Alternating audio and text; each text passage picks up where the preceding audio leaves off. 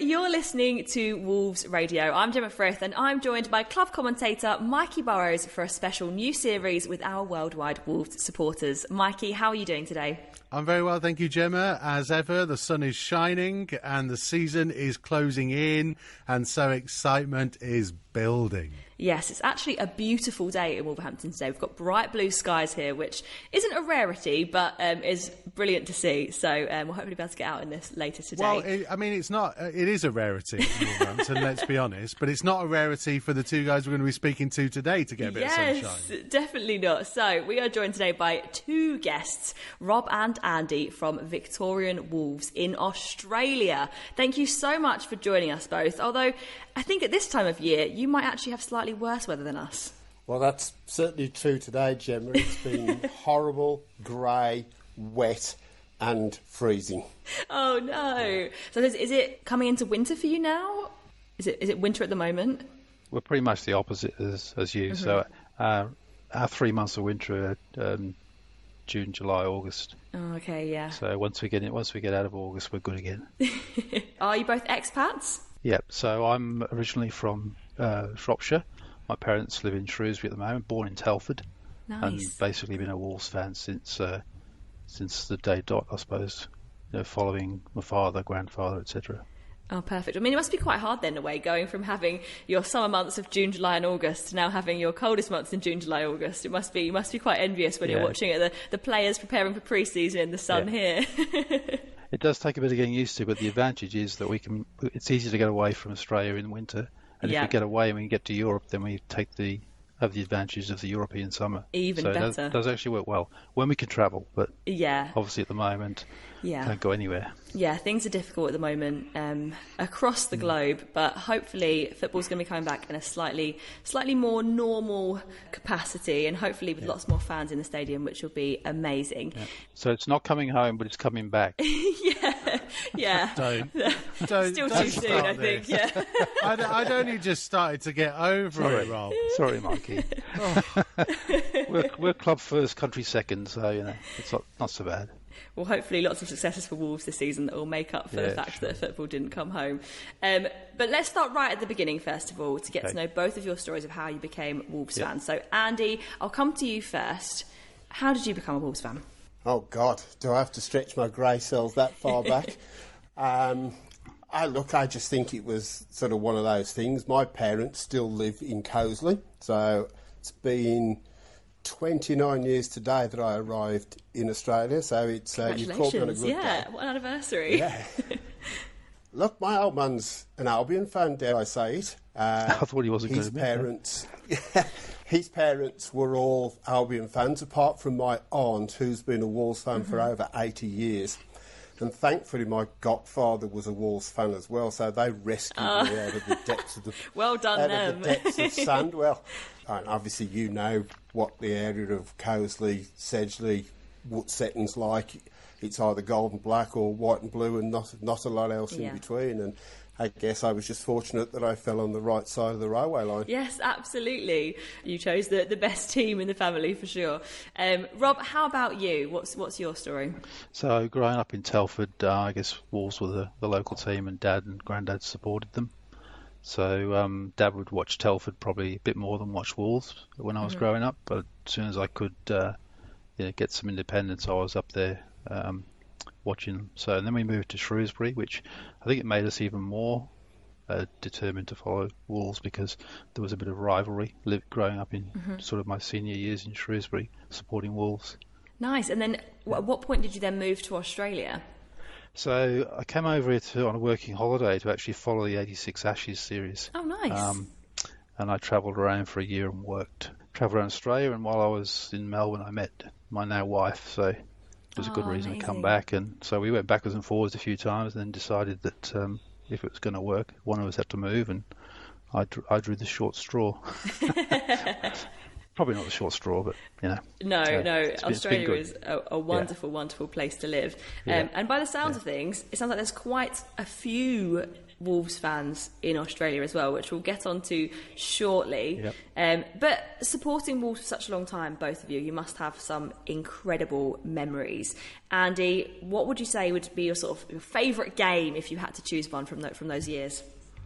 I'm probably going to steal Rob's thunder here. It would have to be the League Cup final when we beat Forest. We travelled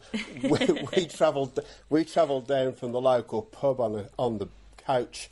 It's the only coach trip I've ever been on where we've had to stop on the hard shoulder of the freeway to change a barrel of beer before we'd even left Wolverhampton. We got to Wembley at some stupid time in the morning, surrounded by Forest fans, and we did manage to find a pub that would let us in. It was full of Forest fans. They just couldn't believe that we were there. Just took the mickey out of us from start to finish, but at the end of the day we had the last laugh. And I still recall Brian Clough's interview with I think it was with Gary Newbon on ATV News, and he'd sort of talked about when Andy Gray had put the ball in the back of the net, and his comment was, I just wished he'd have kept running to the M1 and all the way back to Scotland, which I thought was just perfect. I just guess we were very lucky because we did see a lot of football in the 70s and the early 80s, and they were some great times. I mean, I'm sure we'll come on to what happened afterwards, but we were lucky. The likes of seeing Richards, Hibbett, Carr, Wagstaff, Phil Parks was just, they're great memories to look back on as you get older. Yeah, it's definitely been a roller coaster of up and downs, but there's been lots of highs along the way.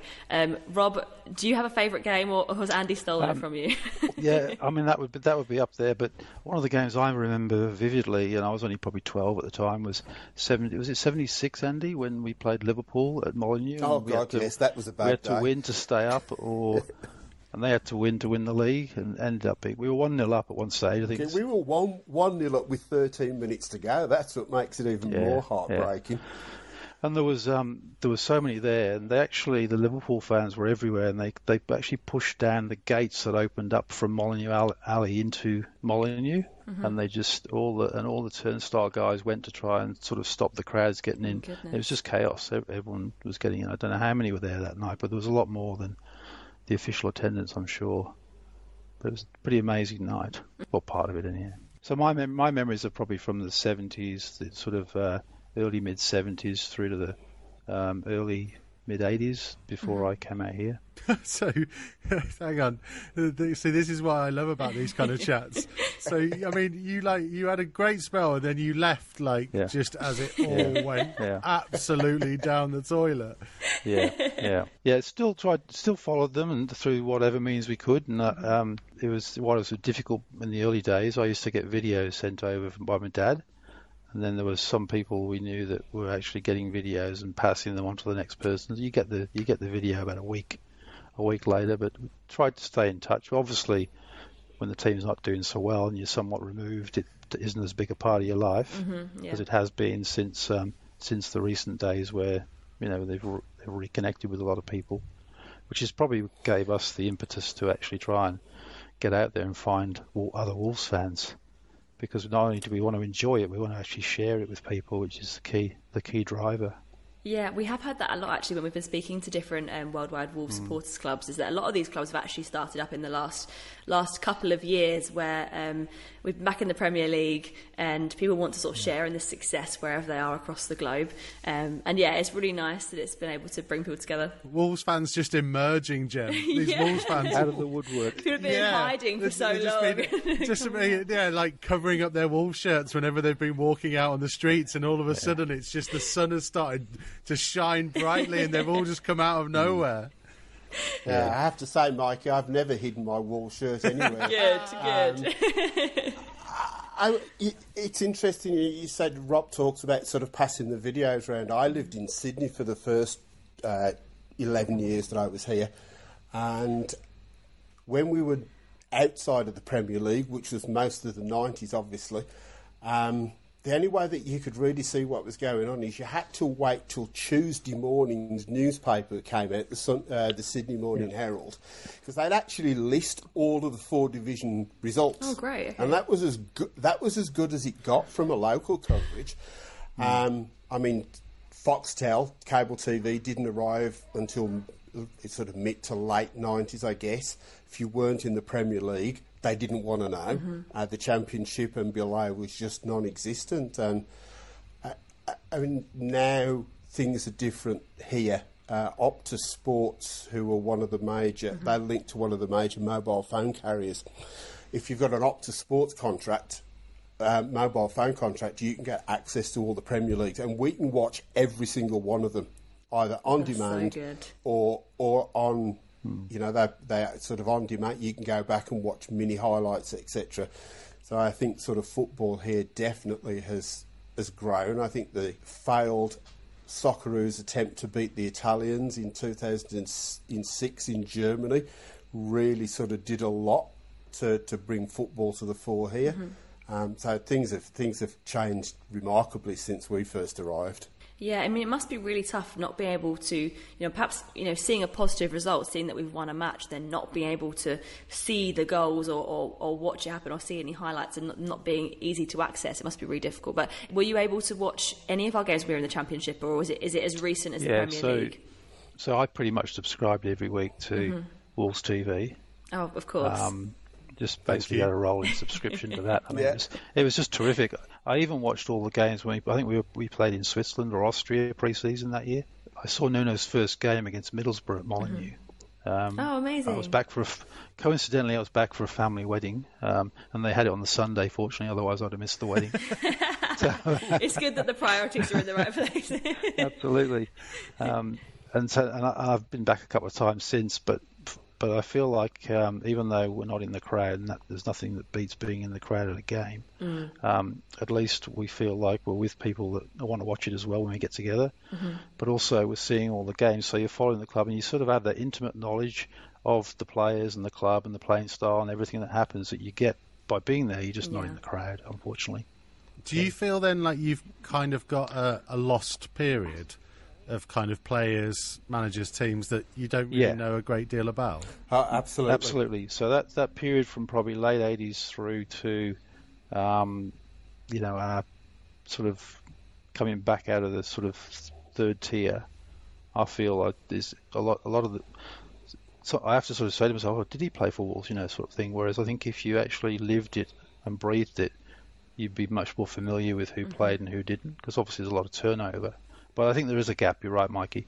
I don't know whether Rock feels the same as I do, but obviously with the advent of social media, it's easy to connect with people these days than it's ever been.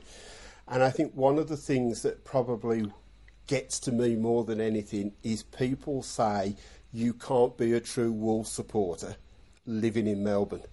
Well, if you live on the doorstep and you can be there at 3 o'clock on a Saturday afternoon or whatever time Sky decide that the game's going to be, it's not a hardship. We're up all hours of the day, from anything from 1 o'clock to 5 o'clock in the morning, and we are as passionate as anybody else when we get together. The earliest time we get a game is 9 p.m. Oh my goodness! And is that for a midday kickoff? And that's a rarity. That's your midday.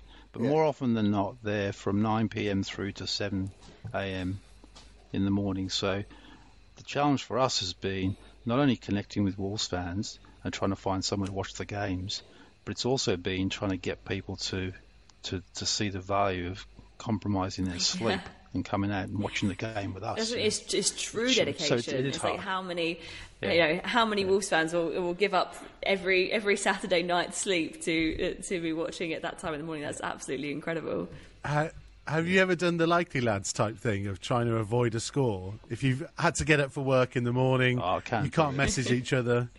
No, I won't do it because I've been spoilt too many times with turning it on and seeing the score or something happening, and I just have to watch it live now. Do you watch every single game consistently, no matter what time it is? Yeah. That's incredible. Yeah. I think I missed 2 games. in the first 2 years of Nuno, and both of those were when I was in the air. Oh, okay. Either coming home or going back. Oh, amazing. So how does that work in terms of getting together to watch in a pub? Can you get to a pub at the early hours of the morning? Yeah, so there's a pub that we've got a relationship, and Andy's probably pioneered that one, the Imperial in Melbourne, and they have a number of different supporters groups. So there's a Tottenham group, there's a Man City group, I think Southampton, and yeah, we've got a great relationship with the Imperial, and when we first started going there, they promised us that every game, regardless of what time it was they'd be open for us, and they were. That's amazing. It's probably fair to say the biggest night that we had in there was that semi-final at Wembley north against of London. That team that sort of seems to be the border between South and North. And we had over 80 people in there. We had people from interstate fly down for the night just to be with us, and the place was just like being. In fact, if you probably go and have a look on our YouTube channel, you'll probably find some footage in there. It was just like being in the Hog's Head. It was just absolutely packed. And apart from the fact that we weren't at Wembley, it was probably one of the best atmospheres we've ever had. Oh, that's incredible. It's so nice that you can get together and, as you say, like people coming from all over to join you for that atmosphere and for that experience. That is so lovely that you've been able to connect with the fans. But we've got a lot of members that they have strange reasons why they follow Wolves. I mean, one guy started following me from Greece, came out when he was 10, and it's our friend Nick. And he used to watch. Was it Hugh Johns on? Was it Starsoft or something? I can't remember what it was. Yeah, on a Sunday afternoon. Yeah. So he's got to know, and he's never even been to England. So we actually talked about trying to get a group together and come over and do a bit of a trip with some of the guys, because part of our mantra, I suppose, has been not only to sort of get Wolves fans in Australia and connect them here, but also try and connect them back to the club. So we've sort of been trying to encourage them to go travel. We've got a flag, and whoever goes over takes the flag over. So and during lockdown, we had a number of Zoom meetings where we got together as a group, and then we also invited guests. So we had guests like Colin Brazier, Mel Eves came on. We had the 77 Club. Oh, nice. The people from UREF came on to talk about VAR and refereeing, which was quite interesting. So we've had a number of sessions where we've tried to get them more connected to football and to Wolverhampton and to people from Wolverhampton. Yeah. So we've also had various friends and connections we have coming on those calls. And so it's really helped in terms of them feeling like they're part of a bigger family, not just the guys in Melbourne. You know, so. Next time you have the UREF people on, can you let me know? Because I need to send Tomo on one of those type of courses so he can understand what's going on here. He thinks every refereeing decision is wrong. It goes against us, and everyone that goes for us is right. The only thing that we haven't managed to do is we cannot get Manny to deliver us some samosas, and that's been an absolute disaster. Yeah. So that's probably a good question to end on, actually. It's like, how often do you get to come to Wolverhampton? I mean, Rob, you sent me an amazing photo before today's recording of you at the Southampton match, which must have been one of the last matches before everything stopped for the coronavirus pandemic. So a brilliant time to come over and see your last bit of Wolves football before we had to be apart for so long. Yeah, I have a good friend who went to school with Ian Davis, and he was fortunate enough to get me a ticket through his father's season ticket holder, and we went down to Southampton for the day, which is a terrific away day. I actually went back January 19 and January 20 and saw a handful of games. My son's living in Berlin, so it's an excuse to go see him and see my parents and then come back. And it's a good time to get away. So I just got back before the advent of the whole COVID issue. Good timing. Travel was just so easy and so affordable, and we just did it and didn't think about it. Because the time was the issue rather than the cost.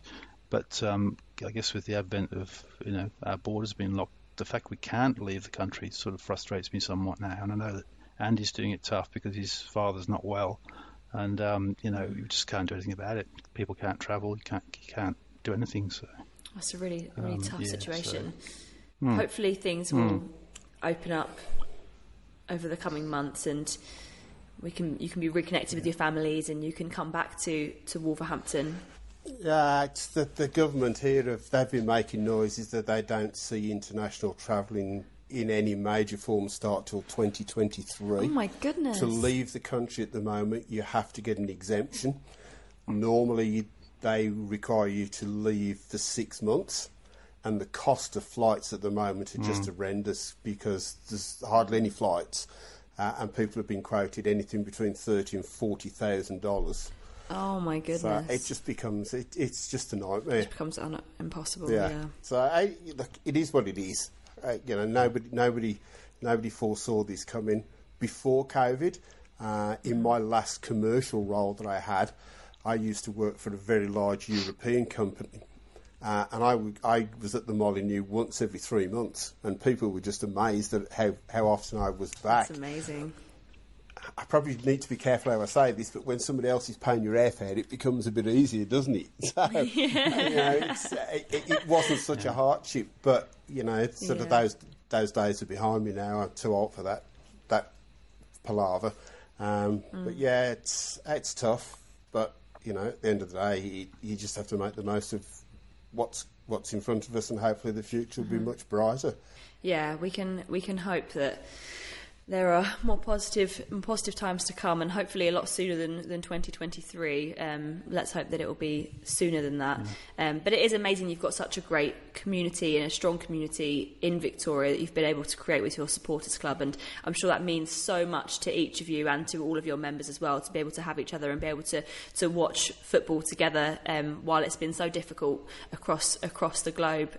So it's amazing that you've been able to bring so many people together and keep everyone connected during the toughest of times, and I hope that you'll be able to enjoy the next season together and get back into the pub a bit more, and hopefully at some point get back over to Wolverhampton as well, because we'd love to have you, and I'm sure you'd love to be back to see your families as well. Yeah, absolutely. In fact, the next time we actually make it to the pub, we'll actually try to either connect with you live via our mobile phone, so you can wave to everybody in the pub. Oh, we would love that. Yes, yes, absolutely. Let us know when you're going to do that, and we'll make sure we sort something. That would be brilliant. That would be so good, and we'd love to see what you guys get up to on a match day, and we can show you what we do too. Yeah. Are they just trying to get an invite onto match day? Yeah, probably. Yeah. Oh, thank you both so much. It's been so lovely to speak to you. Victorian Wolves is a great supporters group, and you're so dedicated to watching it all hours and for so many years. So yes, thank you so much for sharing your stories with us today, and we will hopefully see you soon. If that is virtually at one of the matches, that would be amazing. So yes, thank you both so much. All right, thanks guys. Nice to meet you both, and hopefully one day in Australia.